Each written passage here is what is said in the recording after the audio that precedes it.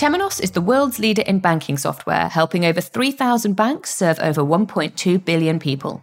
Our purpose is to make banking better. Together with our community, we make banks more successful, individuals better banked, and society better served. With our software, banks can create more human, differentiated digital experiences, hyper-efficient business models to benefit the bank and their customers, and simplify and transform their back office. Our clients are the highest performing banks with cost-income ratios which are twice better than the industry average. Learn more at temenos.com. Looking to sharpen your competitive edge when it comes to design? Join hundreds of subscribers using 11FS Pulse to solve their users' problems and get to market faster. Discover over 4,000 user journeys from global brands like Revolut, Curve, and Soldo, and learn how to design winning customer propositions with our expert analysis. Get started today by visiting bit.ly/getapulse-demo.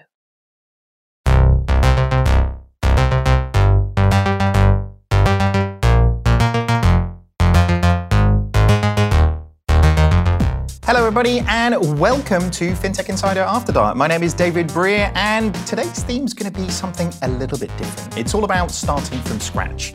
And what do we really mean by that? Well, there's a lot you can do when you start with a blank sheet of paper, isn't there? What we want you to do is imagine though that we're in 2040.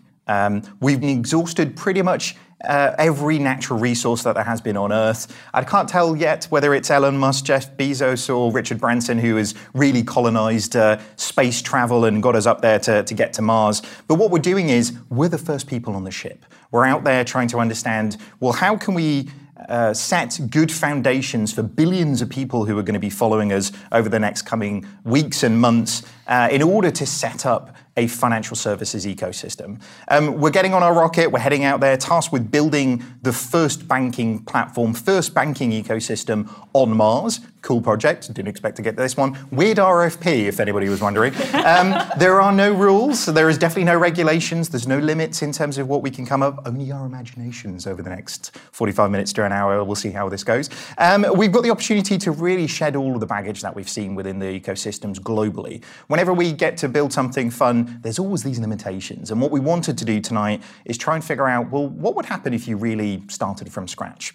So joining today, we have guests who are leading the players in all of these different places, whether it's thinking about what we need to do with identity, what we need to do with communities, what we need to do with regulation, whatever me and Jason do. All of that stuff we'll be bringing to this conversation in order to really get to going. So what we'll be doing is kicking this off now.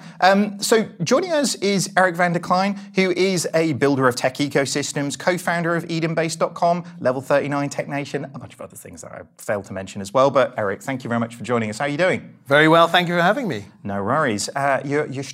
You've done all your training and everything, right, to get to Mars. I just presumed producer Laura told you about all of the rigorous sort of G-force. Yeah, I got the full brief and totally ignored it. Okay, great. Okay, well, we'll come back to that in a second then. All right, and next up we have Marta Krupska, who is the head of Google at Startups. I think I probably got your surname a little bit wrong there, didn't I? It's all fine. It doesn't matter on Mars. Plus, I need to forgive you because otherwise it's going to be a very long journey. It is. It's going to be a long trip, isn't it? So yeah. I promise you by the time we land, I'll figure that one out. But anyway, how are you doing? I'm great, thank you. Thank you very much for joining us. Are you sort of ready for the trip? You're excited about starting from scratch? Yes, I'm a little bit sad that we imploded the Earth. So I kind of hope we wouldn't have, but well, it's happened now. Well, I'm told if we get this right, all our friends and family will be able to come. So no pressure. And if we get it wrong, yeah, then we're stuck together. Yeah. Other planets in the solar system. Exactly. Move on. We better figure that out. All right, and last but by no means least, we're joined also by Dr. Sian Lewin, who is the co-founder and head of client delivery over at RegTech Associates. How are you doing? I'm great, thank you. It's so nice to actually see, I was going to say normal people, but just people maybe. Yeah. She was definitely looking at me then when she questioned normal people, but I won't take that personally. No. Where's the ejector button on the All right, guys. Well, to kick off the show, we really want to, do that imaginary space trip to Mars. We've got a really long journey ahead of us, but before we get going, we have a little bit of a chat on what we leave behind. I mean, there's a lot of things that when you start something new, there's limitations here on Earth. I'm not talking about gravity or, the sort of interchange rates necessarily, but all of the things that are really about limitations that we've got within the existing sort of global systems that we're looking at. So, maybe, Jason, if we start with you, throwing you under the bus and starting with you on this live thing that we're doing right now. Fantasy fintech. Yeah, exactly. I mean, what would you think? I mean, what's the biggest pain point in the current system? Well, I guess we've got to talk about what systems we would actually build or need, because banking as a whole covers so many different things. So, we're going to have money. We're going to have to be able to transfer that to each other. To buy things from the merchants. I'm sure there'll be a McDonald's franchise there, probably on the first ship out there. We're going to have to protect against crime, and there's going to have to be an identity thing. We're going to have to lend money in order to stimulate the Martian economy. So there's all kinds of things there as to how to move forward. But if we keep it simple and we don't get into stock markets and derivatives on week one, then really we're talking about making things or leaving behind the complexity and the cost. Mm-hmm. Because, we built banks in Hong Kong, in the US, in the UK, and it's a set of systems that are built up over hundreds of years. Like, we started with something very simple, a few guys on a bench. You give me the money, I'll keep it for you. You want it back, I'll lend you some money, and away we go. And from that, over hundreds of years, we've added more and more systems in. We've added machinery and branches, and we've added regulatory compliance and all kinds of things. So now we've got intermediaries upon intermediaries just stacking up with regulators watching and different ways of transferring money. And so to actually start something new, especially when we go and build something new in a new territory, there's just a big cost there because you've got so many of these players and interlocking systems, at play.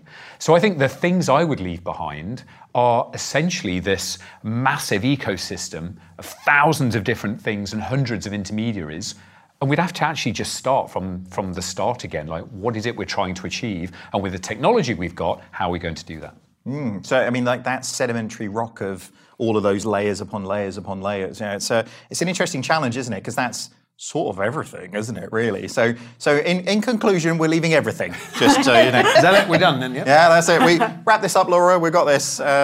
Anyway, Sean, what do you think? What would you leave? I mean, I reckon with your sort of specialism, I reckon some of the regulatory stuff is going to be on your mind, right? Yeah, absolutely. And I think, we need to think about, of the stuff that we can leave, what will we need to take? Because, you talked about money and the creation of money, and that's, if we're going to have money, it needs to be created somehow. And at the moment, banks create 97% of the money supply in the UK. So, are we going to have a central digital bank currency? We'll come on to that later. But I think if we are going to take the premise that we're building a bank and it's a fractional reserve banking system, there will absolutely have to be some sort of regulation to deal with the fragility that causes. You deposit money, money's created, and there's a mismatch between the two, both in terms of the time and the amount of money you can return if somebody makes a withdrawal. So there'll need to be some safeguards around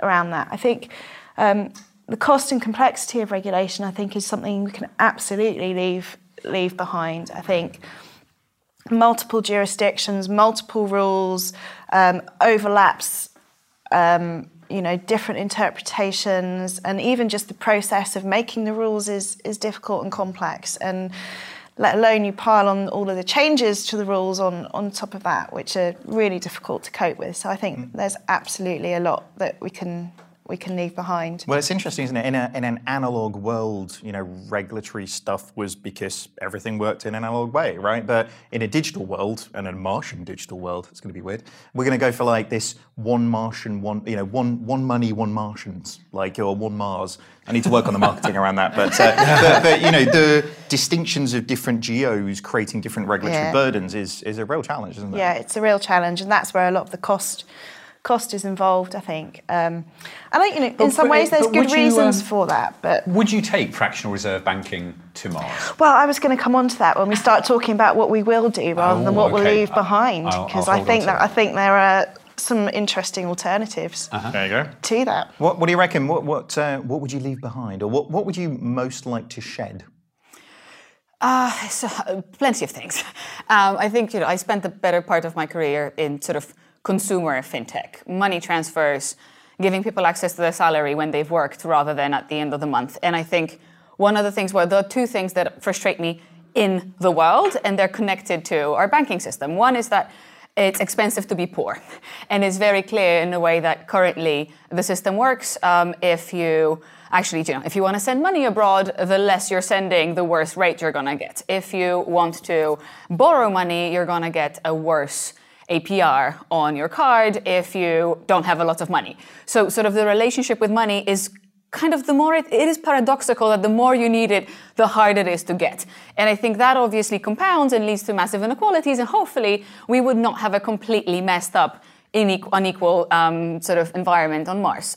The second thing that I'm quite frustrated by is, well, we have just imploded the Earth. Can we just for a second consider that this has just happened? We just said, oh, bye, Earth, it was great, but we're moving on. So how do we avoid doing that again? And one of the things that is really really close to my heart is, we know that it's a completely difficult task to decarbonize finance. It's $30 trillion are held in assets connected to fossil fuels. So that's done, that's burnt. But how do we make sure that we don't do that again? And how do we create value out of assets that are going to be beneficial for the planet that's now home and for everybody on it? And I think perhaps the third thing that comes to mind is, I'm a huge fan of innovation, and it's so core. But I think there is something that happened as we were sort of moving from having branches and bank managers and sort of being able to go there and tell your story. And the bank manager knew your father, who was this really honorable man, and sort of trusted that you're going to repay the loan to start your own business. And then we moved it all to computerized systems. But the challenge with that is, if you don't have good data inputs, then you quite often end up with computer says no situation without a way to move away from that. So I'd want to hope that whatever we end up building here, that we're going to have a sort of better sense of how can we feed the right data in so that doesn't happen. Sure. No, it's really true. We're not voting for branches on Mars, though, are we? Just so I'm clear. Well, let's see. Empathy and banking, but yeah, we'll come back to it. Eric, what do you think? What are you looking forward to leaving behind? Great question. And I love the premise as well. Thank you for coming up with something as bonkers as this.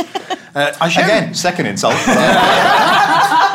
Oh, we're just starting. Yeah. So I shared it with the team, and they reminded me of the Golgafrinchans from Hitchhiker's Guide to the Galaxy, who decided there were three kinds of Golgafrinchans. There were the thinkers, the doers, and the management consultants. And what happens is the thinkers and the doers persuaded the management consultants to get on a rocket and go to a planet. I think it was the Earth or something. And so they arrived and said, well, where are all the others? They didn't show up, of course. But what they did is they adopted the leaf, of course, as the currency because it was abundant, plentiful. And then it wasn't long before, I think it was a loaf of bread was exchanging hands for the cost of 6 deciduous forests or something like that. And so they started understanding inflation was an issue and things like that. So it reminded us of that, and it was a great reminder for the team that that was possible. But actually, I did a huge amount, about 5 minutes of Googling about Mars. And I also tried to think about why we'd have gone there. 2 things or 3 things have happened on Earth. Calamity, ecological, something like that. We've figured out how to effectively mine Mars for raw materials and bring it back. That's a possibility. Or abundance has happened. And actually, that's probably another reason. In some way, it's possible that one of those 3 situations, whichever it is, I promise we wouldn't have jumped on a rocket without thinking about it beforehand. We'd have probably done a wee bit of planning. Somebody might have hired 11 heads to think it through. You never know. I guarantee you we didn't build the rocket, just so everybody's clear. But if you said, what might you leave behind in such a circumstance? Now, I just want to say this, that I am a fan for our planet Earth of central banks. We kind of need them. Okay. But I might, in a situation for a fresh start, think that of an alternative way of approaching the function that we currently vote for or have central banks applied to us. And it would be probably leaving those behind for a far more decentralized vision of whatever the future world would be. We can go into that perhaps in more detail in the next phase, but I think leaving behind central banks, not because they're bad for the planet Earth, although some of the decisions haven't been as well-founded as we've hoped there might have been, but they are transforming and learning. 2020, hindsight and all that, right? It's always one, isn't it? I mean, it's interesting. I mean, I think I'd sort of really align with what you were saying. And actually, the thing I think I'd leave behind is like business models. Because, arguably, to your point, punitive charges, like when I need you, it's expensive, and all of those things that have been set up are slightly antagonistic in terms of actually how the setup is there. And that's only really, evolved that way rather than, to your point, funding small businesses or, people within a community to sort of better the community. So, so we've got rid of everything, haven't we? It's interesting, isn't it? Regs, everything, It's interesting, the digital business models around services, around freemium, premium, and actually everyone gets a great service. But if you pay a bit extra, you get an even better service. But actually with banking, it's like a perverted premium because 12% of the population, the wrong 12%, pays for banking for everyone else who are like, woohoo, free banking, it's great. Meanwhile, the poor guy with an overdraft or spiraling debt, he's paying for everyone's banking. So yeah, okay, maybe I'm maybe banking needs to be a utility rather than a profit-making industry. Ooh, the Martian banking utility, you heard it first. Well, it's a fundamental, isn't it? It's if we were talking about Maslow's hierarchy of needs, it sits right at the bottom of it, doesn't it? Because it's actual and psychological safety, isn't it? I mean, it is a provider of trust. Essentially, I think you made this point that we need banking because we need money, because we need to be able to exchange goods and services. I mean, there is a world in which we don't have that. We trade leaves or coupons or whatever else, the last bag of crisps that we've got left on this rocket ship. But it's just that, maybe you and I, we have the trust and you would take it from me, but if I don't know you, then we wouldn't. But I suppose we're also jumping to conclusions that it has to be in the current shape that we know banking, that it be the provider of that trust. Mm. Yeah, I think that's a really good point. We were talking in the office about this sort of potentially mistaken view that money evolved because bartering was a thing. Mm. And then you had a chicken, I had some bread, you had, apples. But I don't want chicken, but I do want apples, and we have to do this complex thing. But I think it's the guy who wrote The History of Money or Debt or something spoke about, actually, that's not how money evolved. That actually, originally, we shared, like we were in a community. It was Star Trek, You had stuff, I had stuff. We shared it with the people who needed it, and we got more in return. But that actually money was invented around taxation and debt and a way of funding wars and everything else. So if we're not going to have Martian wars and we might have to look at taxation, then then maybe you say, well, actually we don't. It is a sharing economy. It's a kibbutz at scale. It's a, I'll definitely join the Martian kibbutz. Mm-hmm. There you go. There's another marketing thing. We're slowly working on the terminology for it. But it is an issue. I mean, you touched on it a little bit a second ago about the management consultants route. I mean, the next piece on that is if we're leaving it behind, who do we need to bring with us to kind of try and solve some of these problems? So, what types of people do you think we need in order to enable us to build these things and change it? Because do we need people who really know how the current systems work, or do we need people who think a little bit outside the atmosphere, I guess, into another planet?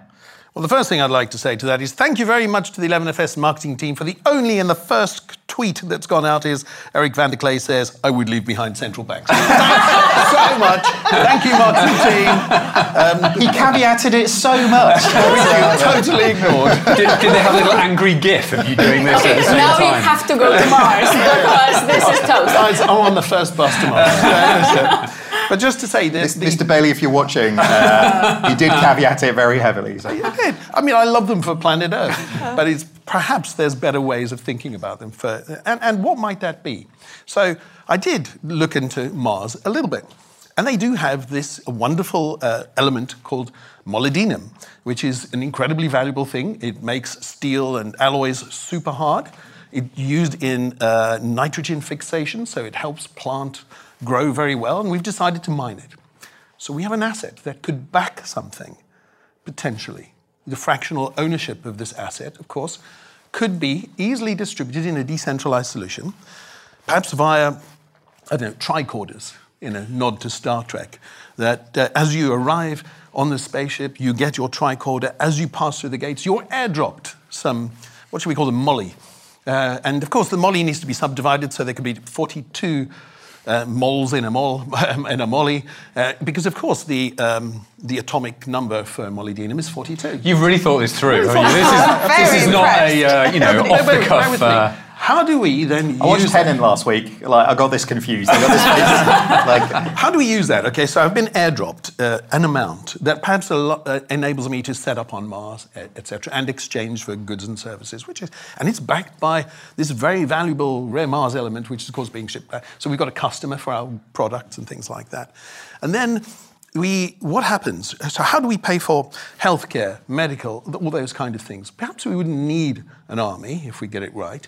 But healthcare and medical, so you could set up a smart contract to take 2% of every transaction, and that'd probably be enough to pay for everything. And how would we vote for that? Well, if it is fully decentralized, then you would all be asked to nominate particular ways and things that you'd like things spent on. And if the majority consensus agrees that you do, that's how it's done. It's done not by people. It's done by machines, which of course are incorruptible. Probably that's one way of approaching it. Fairly incorruptible, depending who wrote the program. Exactly, I was going to say, it depends on who wrote the algorithm to a certain degree, doesn't it? But I love what you just said. But part of the thing that I think is, and this also just sort of shows how closely money and politics are interconnected, because you're making an assumption there that you arrive on Mars and you're given some value. Do we have universal basic income on Mars? I mean, what is this? Because how is it that if everybody starts from the same position of ownership, I think we've got something really exciting there, because that's not what we've ever done before. Which is why I mentioned the word abundance. If Mars means, because of the value of that abundance to society, then we could consider a fair distribution and even create ways of saying the more that you save, or when you do something kind, when you teach, you receive more airdrop. It's quite interesting that that's possible if abundance is there, that you have a different meaning and role in life. It does depend, though, on who the customer is for the molybdenum. Yeah, I mean, it's interesting, and your point earlier on around distribution of wealth. Actually, to your point, if we're joining, equality in a much broader sense in terms of actually distribution of wealth from this new Martian society, then actually that changes the principles and the processes that you put in place, right? I mean, I guess the hard thing on that is how we associate value in society to a certain degree. Man, it's got deep in it. I'm sorry. I'll come back to the jokes in a little while. But in terms of the idea of like how we associate value to work and different work that people do, right? But also how can we better understand the cost of doing certain things poorly? So, for instance, homelessness is expensive to the system. Not taking care of people's health is expensive to the system. So again, going back to the theory of abundance, if everybody has enough, then perhaps we don't have to be spending money stupidly on fixing the things that we've got broken. But I think to your point, the question was like, who do we bring with us to Mars, or how do we set up the system? And sort of, should banking be a utility? I mean, maybe banking boards should be different. Maybe we should have people of color, people of different socioeconomic backgrounds, people who have actually lived through the experience, or, small entrepreneurs who struggle to open a bank account for their bakery, because their understanding of pain points is going to be fundamentally different than somebody who's never even seen the bottom of their bank account or spent the entire life in corporate finance. Not there's anything wrong. Somebody's going to say, Krupinska is saying corporate financiers are shit. And please don't tweet that. Just get it off your chest. Nobody's watching, don't worry. Just get it all off your chest. I'm joking. But I mean, that is interesting, isn't it? Because do we create, if the world started again, and in this experiment, if we started everything from scratch, if we didn't bring the experience of the ways in which some of these things have been screwed up, then actually do we repeat the same mistakes again? I'm going to jump in and say, I don't think that theory works over a long period of time. Like Pareto distributions occur throughout nature. There's always actually a power curve. And so even if everyone started off with the same amount of assets and money, the likelihood is, give it 10 years, and the person who invents the Martian snack is suddenly a Molly billionaire, and suddenly we've got this curve again. But I think this is where the kind of capitalism is a supremely flawed model but it seems to be the best one we've found so far for large groups of people. But it has to be so finely managed against the benefits to society of making sure that we look after the environment and all of this stuff. And I'd argue that maybe what we should leave behind is we haven't regulated in the right way for the right things. And while we really benefit from capitalism and the kind of push forward, we just haven't created the right society because we've not been strong enough with that sort of regulation. So it's like, I think the whole thing of giving people assets and also setting up the utility, so it's so low cost and it's a vital right that everyone has. It costs nothing to run. The Martian government provide it, and away we go. And then we've just got to watch and prune that garden to make sure that we keep some of that motivational force that means people are enterprising and build things themselves. But at the same time, does anyone need to have 100,000 times more mollies than the person next to them? They really don't. Like, it's how do we flatten that curve while allowing it? I'm loving that you are owning the mollies. Yeah. So cool. I'm going I'm going to launch a crypto called Molly. Nice. But I think, and something that I also love in your example, and I also wonder if this is something we'd be able to do. I mean, I suppose there's another assumption we have to make. Does everybody have some sort of a device that's smart and connected? I suppose we all do.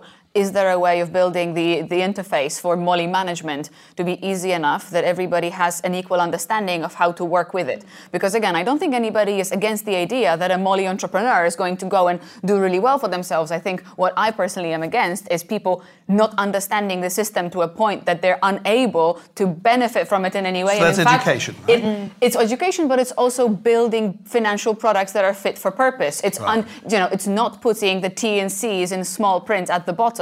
It's making sure that as you're working with the assets, you have the best chance of using it to your benefit and to your family's benefit. Yeah, it's an issue. I mean, with computers, right? Most people know how to do the basics, but nobody knows how to do everything, right? Unless you're educated about how to use it to its the limits, to really benefit you. That's really interesting. All right, we're going to have to move on a little bit because we need to kind of figure out, I feel like this is very cathartic for us all. It's like, the thing, we want to get rid of everything, and bring nobody, we're going to just work it out. But there was a few really good, interesting suggestions over in YouTube that we want to get to. So Jennifer over on LinkedIn particularly said, we'd like to get rid of auditors. Fair enough, Jennifer. I feel like you've got a bad experience that we'll need to talk to you about later on, potentially. Todd Schuyler, who says, thinks that we should call this new Martian bank NAS Bank. Okay, good a suggestion as any. I think we'll keep working on it. We'll come back to you. If we use it, we might owe you some sort of trademark at that point. Molly. Yeah, exactly. I feel Molly, I need to point out, is quite a popular narcotic. We need to kind of come back to that one. Drug reference. So if we start adhering to... I thought you were going for that on purpose. Yeah. That's why we all got so excited. Yeah, you were. We've been paid in Molly. Yeah. I'll be honest, you seem really into it, so I just let it go. There were some really interesting suggestions by Dave Birch, actually, in terms of... he actually wrote us a pretty concise three-point plan, as Dave Birch he does. Pretty frequently does, I'll be honest. So his first point was no limited liability, which is an interesting one. So actually, that's quite an interesting space to kind of move into. That, it touches on a few things that we've sort of talked about. Separation of payments, credit, and investment operations, which sort of makes sense again. Third one, which was kind of an interesting one, so chocolate as a legal tender. Apparently it was good enough for the Aztecs, so it'll be good enough for us, which is interesting. I don't think there's going to be that much... I've packed as much dairy milk as I can, but there's not going to be that much confectionery on Mars. So if it's in scarce supply, that sort of makes sense. Pretty fungible. Yeah. Well, there was a currency way back that was actually based on... it was a symbol of grain in a storage facility. And actually, as the grain degraded over time, your money was worth less. So I'm going to twist this and say that actually there's something around here about, do we really want positive interest rates? Or actually on Mars, actually having your money being worth less over time mean that you actually do have to spend it, and the rich don't get richer because actually you end up, that sort of degrades over time. So I'm gonna take that sort of chocolate one and turn it into grain and turn it into negative interest rates and say, yeah, okay. And I guess the idea of that is that it makes money move around the system. You have to spend it because you don't hoard it and get more, you hoard it and get less. So if you're not using it for something productive, then you end up having less money over time. I think I'd just be tempted to eat it though. It's like all this talk of money just makes me hungry, I'll be honest with you. There is a better way to hire internationally, and it starts with Deel. Everything from contract creation, record keeping, payments, and full-time employment is all in one place for teams all over the world. Companies anywhere can hire compliantly everywhere thanks to Deel. It's payroll and compliance built for today's worldwide workforce. To learn more, visit letsdeal.com/11FS. That's letsdeal, DEEL.com/11FS and redeem an exclusive offer of 3 months free when you hire a contractor and 20% for your first year when you hire an employee. FinTech Meetup is the world's largest FinTech meeting event. We're facilitating more than 30,000 meetings for 4,000 participants. It takes place online, March 8th to the 10th, 2022. Join startups, established FinTechs, investors, banks and credit unions, media, analysts, and much, much more as they come together for partnership discussions, vendor presentations, investment pitches, and other meaningful collaborations. For more information and to get your ticket, go to www.fintechmeetup.com. All right, we're going to have to move on to what we would actually do then. So in this part of the show, what we actually want to do is figure out actually how we build our new system. We've kind of got it all off our chests a little bit. We've worked out what we'd like to change on Earth, but really it's about ensuring we build different this time to all of the points we were making. Let's not make all those mistakes again, shall we? Nobody made any mistakes. It wasn't you. Don't panic. All right. So, Eric, where do you want to start? What's the new system? Let's workshop the name of the non-drug related currency. But what would be the first thing you'd want to move to? What was on Reddit there was a great suggestion for this. Believe it or not, Reddit already have been discussing this. And they think it should be called the FYE, F-Y-E, something to do with FU Earth, which was their idea. That sounds very Reddit, to be honest. Very Reddit, yeah. How I think it might work is when you think that there isn't infrastructure, but we can take these tricorder type devices with us, I think we would design them to be mesh network creating, so that we create peer-to-peer mesh network where you get micro rewarded for passing on transactions and things like that. And so that's how it would work. We already understand the technology that allows us to airdrop, distribute, pay, and redeem. And I'm a fan of blockchain, so it'll be in there somewhere to make sure that the ledgers are well recorded. But I think the thing that I'm most concerned, I can't figure out, is something that I don't want to leave behind is the privacy that cash gives us as society. And I know we've got zero-knowledge proofs as a potential thing that's accessible, a tool to us that's accessible. But if I want to go and buy that pastry, I don't in your bakery, I don't necessarily want my health insurer to actually know that cash gives me the privacy as an individual to choose that. How do we ensure that kind of privacy is maintained while providing ubiquitous identity for people? It's interesting, the idea around sort of incognito payments, essentially, in terms of the things which is fine for pastries, but not for terrorist funding or taking money away from old ladies. So it's an interesting, again, that political question as to where you stand, whether you think actually, as a community that are we going to verge towards evil or verge towards good? Because I think the whole, mesh networking, decentralized thing, what problem is that really solving on Mars?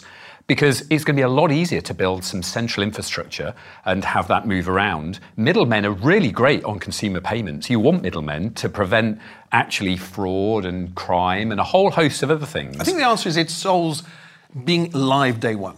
Because you can program them, you don't have to put up masks, you don't have to put up we're going to have infrastructure to run the decentralized your mesh-to-mesh peer network would be entirely self-sufficient. That still sounds more complicated to build than actually a server in the end. I can show you a couple of Israeli companies building it.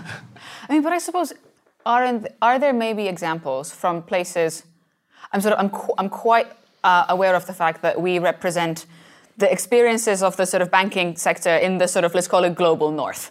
Are there examples maybe from other places in the world, like examples from Africa, examples from Asia? You think about like mobile payments. A lot of the payments that are made basically through SMS, it's about the richness of the data. So we know that there are transactions going, and actually it's great that we know that there are transactions going, because that can be a basis for some sort of credit scoring, assuming we would need that. But it doesn't necessarily give you the richness. Your insurer will not know if you spent 5 Molly, whatever. We need to stick with that now. We do. On a piece of bread, or on a cookie, or on a gun. So perhaps there would be a little bit of a conversation or consensus on what level of data sort of detail we need to provide to whom. And how much data is the regulator allowed to see? I mean, is the regulator have a full audit note? Somebody wanted to leave them behind. So, well, there's a big part there that identity sort of runs through a lot of that, doesn't it? In terms of sharing of information and actually who you share what elements of identity with. But and that touches on so much of almost the inability within the current systems of that, the removing all of the friction around, even in just basic payments to do those things. But we touched on the regulator a little bit there. I mean, we've got central banks, but we don't really have central banking, do we? Because we've got decentralized balance sheets and we've got decentralized systems, and this surely is an opportunity for, I'm going to counterbalance Eric's, disregard of central banks, but I'm joking. Paraphrasing you again, and that's how myths are started. But what happens if you completely centralise banking rather than decentralising it? So actually, it's a single system. Well, surely they've got real-time regulation across everything at that point, right? Yeah, absolutely. You've got all your screens, and you can see wherever anything is going wrong in the banking system, just flashes red, instant fine, boom. But I think you need. Just thinking about it a bit, thinking that through a bit more, it would be great if all of the regulation was immediately machine executable, straight into the banking systems, straight through processing of any changes. I think that would be great. But coming back to this point about trust, you can't, I think, outsource things like integrity and good behaviour and good culture and good conduct to technology. I think there'll still need to be some human intervention in that. And the example of Molly, who owns the resource in the first place? Is that everybody? Because actually you're owning, if you like, a derivative of that resource, not the resource itself. So what happens when that runs out? Yeah, no, that's such great questions that I absolutely didn't address. It's like Monopoly. We all get cashed in at the beginning. Yeah. So if the central bank owned it, for example, effectively what you're creating is a central bank digital currency. Yeah. I mean, we with clients, even today when we're talking about building new things up, we're talking about 4 layers, like the Rails layer, where information, capital assets, metadata moves. Like Mars is going to need this Rails where we can move things around that include receipts and allow insurance and watch for crime and all kinds of stuff. Then we've got like the financial product layer. So we've got Rails and then product. So where does money sit? Like where is this this financial products around loans and deposits and all of that stuff? And then above that we've got our services, because we need not a naked a current account where it's like, great, here's the money, now you just manage your life and away you go. It's like, let's build things that help people structure their finances in a good way and move stuff around. And then that can be embedded into the kind of journeys layer, where actually when I'm taking my Moober from place to Mars Uber. No, let's not go with Moobs. No. Again, we really needed a 6th person, and they're a marketeer. I think is what we need. But as I need my Molly connected in, so that as I'm taking my taxi around or just picking up things from the grocery store, that it all sort of flows through. So that would be my vote, that actually we decide on this Rails, and it could be decentralized or centralized, that in some way we have a utility layer that is the product, and we take Dave's suggestion and we don't do lending off the balance sheet and all this stuff. We have a utility as a product. Everyone gets an account on Mars and it's connected to their device. And then we allow people to build services via open banking, open finance, sort of APIs on top. There you go. That's my plan. In that sort, right? But in that model then, so we have a centralized single bank. So there's no competition for banking. There is a single bank, right? Well, it's how you define bank, because if you define it as someone who, the business model, I take deposits and lend it out, no. But if we use it in the kind of narrow banking thing, like an e-money license, so essentially we will just track where the money is and we'll be, completely trusted because it's either decentralized and cryptographically secure or it has some kind of agency looking after it. And that's all it does. It just lets you keep your money there and move it in and out and tracks it all around. So who bears the risk in that? Which risk? Well, if you're lending, if there are lending and I mean there will need to be lending to create more value in the economy. Right. Who bears the risk of default on that lending? Well, it's interesting as to how the narrow banking model works, because then you say, well, is this non-bank lending? And essentially other people can then lend as a service. Or is it the Mars government's job in order to do it? Or do we let particular providers have a particular license to create money? Like, you're not a bank, let's call it what it is. You're a money creator, and it's down to you. But we've only really seen one or two sides of that. We've not really seen the kind of narrow banking and where that goes. Although, was it the Amazon guy maybe Jamie Dimon, who was talking about non-bank lending being like the big thing now. And the Swiss tried to introduce that, didn't they? And there was a what's the word? We had 3 of them for Brexit and so on. Election? Referendum, that's the word. Yeah. Sorry to bring Brexit into this conversation. Blanked it from your memory. So that's it's interesting then, because if it's essentially we land on Mars, or you're born on Mars, let's say this goes well, you're provisioned an identity, you're provisioned an account, a bank account that comes with that, and then and you're given money so that you're okay, a proportion of the molybdenum. You pass go, you've got $200, whatever. So you've been provisioned with an account, you've been provisioned with a store of value. So that then allows you to operate, essentially. But obviously, we didn't talk about things to leave behind, plastic. Like, none of us are taking our wallets, right? So how are we going to pay for things in this world? Is it, if we've got a central identity, what's the way that we would want to do payments? Out of curiosity, who here has a card on their person? No. Okay, that's 20% of us. So I think we're pretty much leaving plastic behind slowly. Fine. Like, I haven't really used one for a while. Sure. But maybe that's a simplistic answer to your question.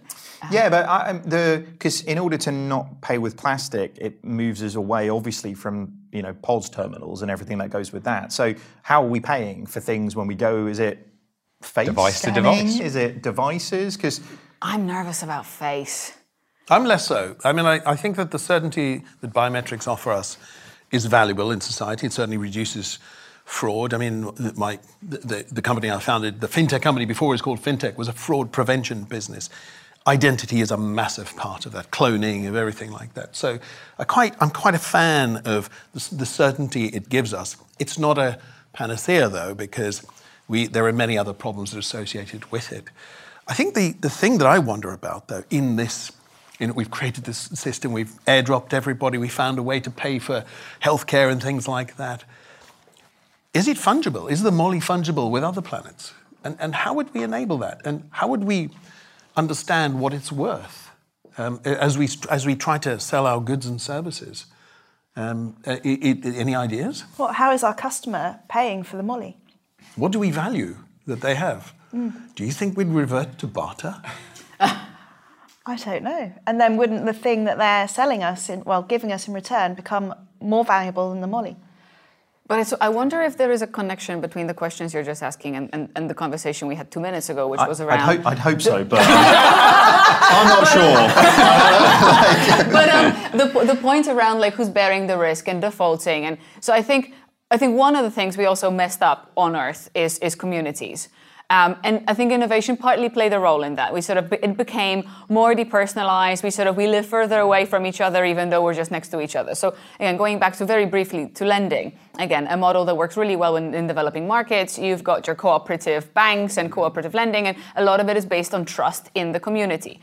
So I suppose if And that also reduces the risk of default because there are consequences that are social, but not the way the government is spying on you. And this is why I'm nervous of biometrics. I'm not worried about the moment in which I want to pay. I'm worried about the system of cameras we'd have to have going everywhere, who holds that information and what they know about me, and to what extent I can sort of withdraw that data from the system. But I suppose are we able to maybe within that sort of community mindset, and also I suppose at the beginning at least there'd be less of us, but we'd already be thinking about these things to sort of build it into the questions you guys were asking. Well, there's so much in there about trust, isn't there? And trust of, us, the trust of the system, or the community, the trust of the system. And yeah, does trust scale? I don't know. Deep. Very I know, right, deep. Man. I know. So I trust machines more than some humans. And so let's think about that. I trust self-driving cars. I'd be happy to trust a self-flying aeroplane that was AI-powered with all the knowledge of the world's best pilots, especially Sully, just there at the fingertips making those decisions. A surgeon, I would trust AI-powered surgeon. I feel that I trust machines. The problem, especially with the sort of smart contracts law, and we trust that and everything, is that there are people coding those, and you just move the politics down the layers so that miners and coders. I mean, we have to look at what happens when Ethereum had to back transactions out, and suddenly you've got factions that are fighting against each other as to how this all works.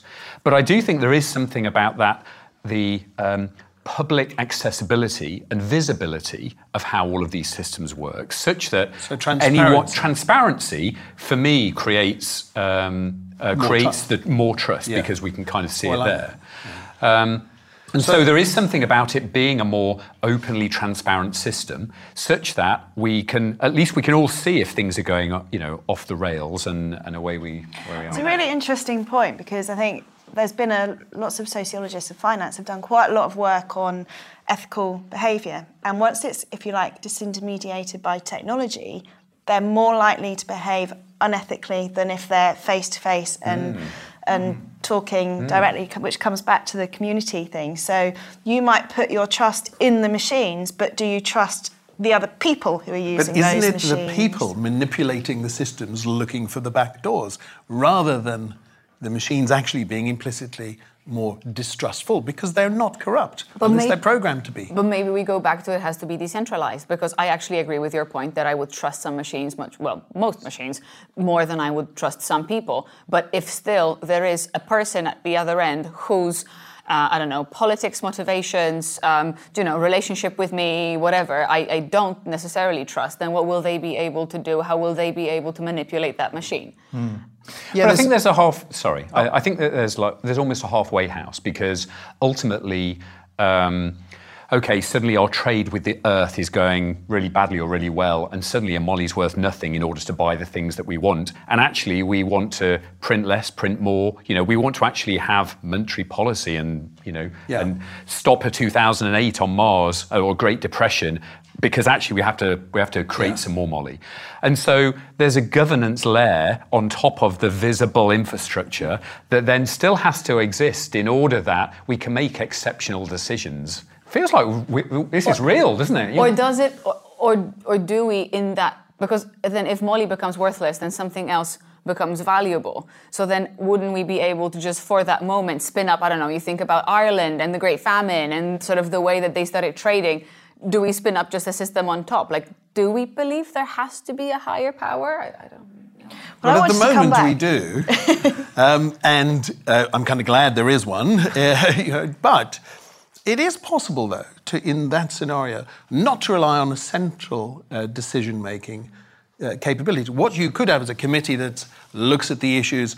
You've got your dashboards, and you can say, well, it's not going so well. Just like the central bank committee. What they do, rather than just deciding and implementing, is they propose to the community to vote. But the problem is that the community is horrible at monetary policy or anything complex. We only have to look at some of the referendums and elections that have happened in the last few years to say that actually giving evidence to the general population and saying make a decision on it, it leads to horrible. That hasn't ended well. We've come back to politics, and I wanted to ask the question. You talked about people being provisioned with digital identity, provisioned with Molly.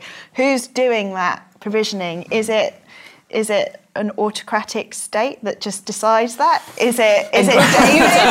Is David the CEO of Mars? And I'll be honest, nobody wants that. The head of the ethics committee for the CEO. I think it's so interesting how you can't divorce. We talked about creating a bank. You can't create a bank independently of thinking about the wider goals of society and economics and politics. It's all so embedded. Yeah. And I think, almost bizarrely, the conclusion we're coming to is, and it's weird because we all bang on about digital banking so much, but actually the humans in the system and the way in which it's set up. And I mean, it was back to your point earlier on around why community banking was so successful. It was down to the people knowing how people worked and what people wanted, right? So it's kind of strange that so we need to take more people. I think we're kind of realizing, right? Well, because the checks and the balances. Back to your point around computers. I mean, a Tesla can compute 10 million more data points than a human can do. Therefore, that makes sense. Made up the 10 million. But I think it all falls apart if the culture on Mars is bad. Whatever the system is we design, if it's not a community-driven culture where children are brought up to believe in the right kind of values and, but then whose values comes into question. Well, if Bezos or Musk have colonised, I think we're toast, guys. We're toast. We'd get everything within an hour if Jeff Bezos did it. When we Amazon Prime on Mars would be amazing. What I found interesting in the premise for this was that you named Musk and Bezos, but you didn't talk about the Chinese or India doing it instead. So do we think then actually based on who colonises Mars, the values will propagate? Yeah, it's going to be very different in terms of the setup that's going to be there, isn't it? Super interesting. All right, we had a few more super interesting comments. So Paul Oberman said, brand for the banks, Marzo. Interesting. Starlink Bank. I feel like there's a theme that you're going for here. Thanks, Anne. Anthony Loyler said Demos Bank, which apparently is one of the names of one of Mars's moons, which is interesting. Oh, I like that. But I feel, as far as job applications goes for this thing, when Jeff, if you're watching, and this all works out, then we're very much up for it, aren't we? So, all right, guys, I think we're going to have to wrap it up. But it is interesting, though, isn't it? Because actually, I mean, you sort of figure out when you're trying to build these things, how many the limitations really cause real struggles to actually change those systems, whether it's identity or payments or central banking or I won't get you started on central banking again, or whether it's core banking, whatever that's in the system. But when it comes down to it, the thing that actually you need to sort of build into these, this is going to sound so grandiose, but it's like, it is humanity, isn't it? Like we really need to build more. Is this like an end of Oprah or something? It is, yeah. It does feel a little bit. I'm going to go sit on a set, here's my 3 reflections. But the human element in financial services is so lacking. Yeah. Absolutely. Empathy, it's a big thing. We need to kind of build it in. All right, on that note, we're going to have to wrap it up, though, because we are super, super duper overrunning. But, and actually, I think it was mostly my jokes about chocolate, really, and mispronouncing people's names. Again, I'm really sorry. But on that note, it wraps it up. Where can people learn a little bit more about all the good stuff that you're up to, Marta? Well, my name is Marta Krupinska. Again, my bad. You can find me on Twitter. My handle is Madam Entrepreneur. That's MME Entrepreneur. Hit me up on LinkedIn. And yeah, this has been super fun. Thank you. Very good. Sean? You can get me on Twitter at The Reg Doctor or at RegTech Associates, which is rtassociates.co. Very good. Eric? Edenbase.com. We're investing in maybe 20 companies next year, so we'd very much like to hear from you. Check us out at edenbase.com. Very good. Mr. Bates? LinkedIn or Twitter. Very good. Me, I'm a LinkedIn lurker these days, so you can find me over on LinkedIn. Well, that wraps up. I think it's the 4th digital FinTech Insider After Dark, which is kind of bizarre. Pandemic's been a bit weird. It's been lovely to do it in front of real humans, though. So again, humans make the difference, don't they? It turns out. You can find us on pretty much every social media channel at this stage. Thank you so much for all the media and marketing team for setting this up. Everybody on the cameras, everybody on the audio, everybody on the marketing, everybody on the setup. And thank you very much for you guys to tune in today as well. I hope you enjoyed it. Speak to you soon. Bye.